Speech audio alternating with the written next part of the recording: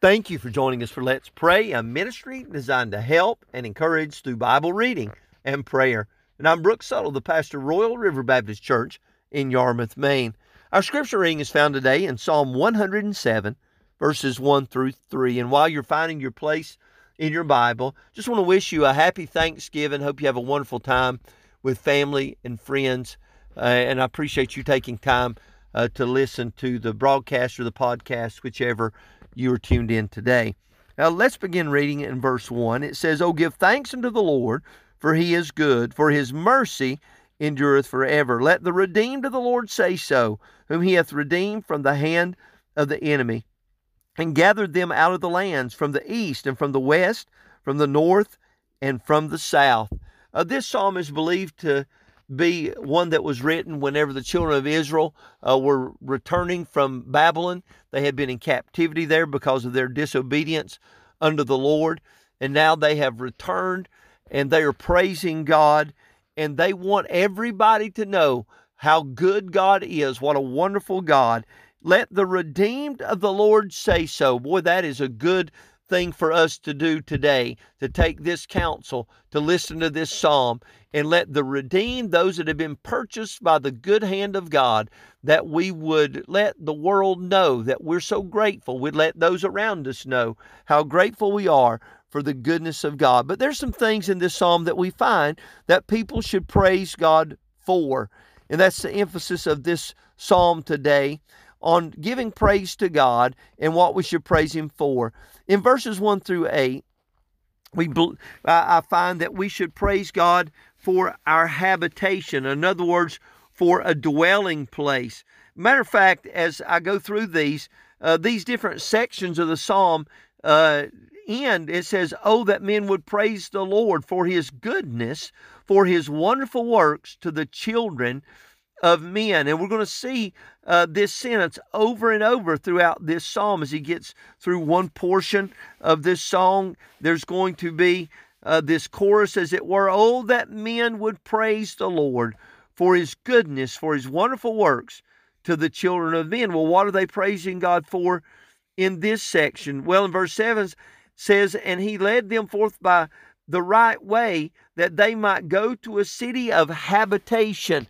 This is a dwelling place, a place where they can abide. Why should we praise God? We should praise the Lord for an abiding place. I'm already seated in heavenly places in Christ Jesus. He's moved into my heart. I'm glad that He dwells within me. But I am already as good for heaven as if I was already there, because I repented and believed the Lord Jesus Christ, and He moved into my life. And so I'm saved by His grace. And the Bible says, "For by grace are you saved through faith, and that not of yourselves. It's the gift of God, not of works, lest any man should boast." And so I put my faith in Christ Jesus the Lord. He saved me, and He said, "Verily, verily, I say unto you, he that cometh to me, I will in no wise cast out. Verily, verily, I say unto you, he that heareth my word and believeth on Him that sent me hath everlasting life. It shall not come into condemnation, but is passed from death unto life." So I have a habitation, a building not made with hands, that's in the heavens, that's awaiting me. And so we ought to praise God for our habitation. These people were praising God that He had brought them back to this dwelling place, this place of covenant, this place that He had promised them. And so we ought to praise God for what He's done in our lives. Then they praised Him in verses 9 through 15 for His help. They say, as they are crying out to the Lord, in verse 13, "Then they cried unto the Lord in their trouble, and He saved them out of their distress. He brought them out of the darkness and the shadow of death, and brake their bands sunder." In verse 12, he says, "Therefore He brought down their heart with labor. They fell down, and there was none to help. But they cried to the Lord, and He helped them." We ought to thank God for His help when nobody else could help us. The Lord has been right there for us. We have so much to praise God for. He's given us a dwelling place. He's helped us when nobody else could help us, just like He did the children of Israel here. We ought to thank Him for healing. In verses 16 through 21, it talks about the healing of God and how He worked in their life. It says in verse 19, Then they cried unto the Lord in their trouble, and he saveth them out of their distress. He sent his word and healed them and delivered them from their destructions. And then he says, oh, that men would praise the Lord for his goodness, for his wonderful works to the children of men. We ought to thank God for his healing us, for healing us from all our soul's diseases, for making us clean in the Lord Jesus Christ. We were just lepers. We were afflicted by sin, and God saved us and healed us, and we thank God for healing. Sometimes he gives physical healing. If there is any healing to be had, he gives it. And so we're thankful for our great physician, most of all for healing our souls. And then we ought to thank him because we have a haven. In verses 22 through 31, it talks about the storms of life, talks about being on the ocean. And here's this picture of a seaman that's out and the waves are tossing the ship to and fro. They mount up to heaven. They go down again to the depths. Talks about the sailors. Their soul is melted because of trouble. They reel to and fro and stagger like a drunken man and are at their wits' end. They don't know what to do. Then they cry unto the Lord in their trouble, and he bringeth them out of their distress. He maketh the storm a calm, so that the waves thereof are still. They are glad because they be quiet. So he bringeth them unto their desired haven. I'm grateful for the Lord giving us a haven in the midst of storms and troubles and afflictions. He knows how to calm us and how to bring us to that haven of rest. And then last of all, I thank the Lord that he brings us to great heights. It could be that you've been brought low, that you've gone through a wilderness, you've gone through a difficult time. I'm thankful that the Lord knows exactly how to bring us to the heights when we've been brought low.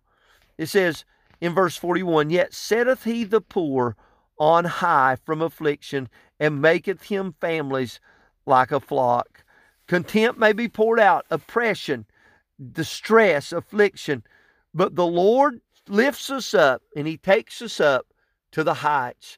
Aren't you grateful today for all the good things that God's done for you? We should praise God for his habitation, for his help, for his healing, for the haven of rest in the midst of a storm, from the storms of life, for heights that he's able to lift us to out of the mire and establish our goings. He's lifted us up above all the fray of this life, and one day we're going to enjoy the heights of heaven. God's going to take us with him. He's going to come and he's going to call for us, and we're going to be raptured out of this world and live with the Lord. Let's go to the Lord in prayer. Heavenly Father, thank you for your mercy and your grace. Thank you for the heights that we can enjoy, not just in the future, but now, being a child of God. There's so much we should praise you for. Help us to be diligent and faithful to praise you. You're a wonderful Lord.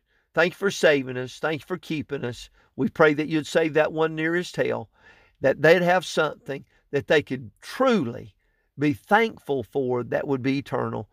Help us to praise you the way that you deserve to be praised, and we'll give you the gratitude for it in Jesus' name. Amen. Well, thank you for joining us for Let's Pray. I hope it's been a help to you. If you have need of additional assistance, you may reach us at 207-899-7949, or you may go to our website at letspraynow.org. Until tomorrow, hope you have a wonderful day. God bless you. Bye-bye.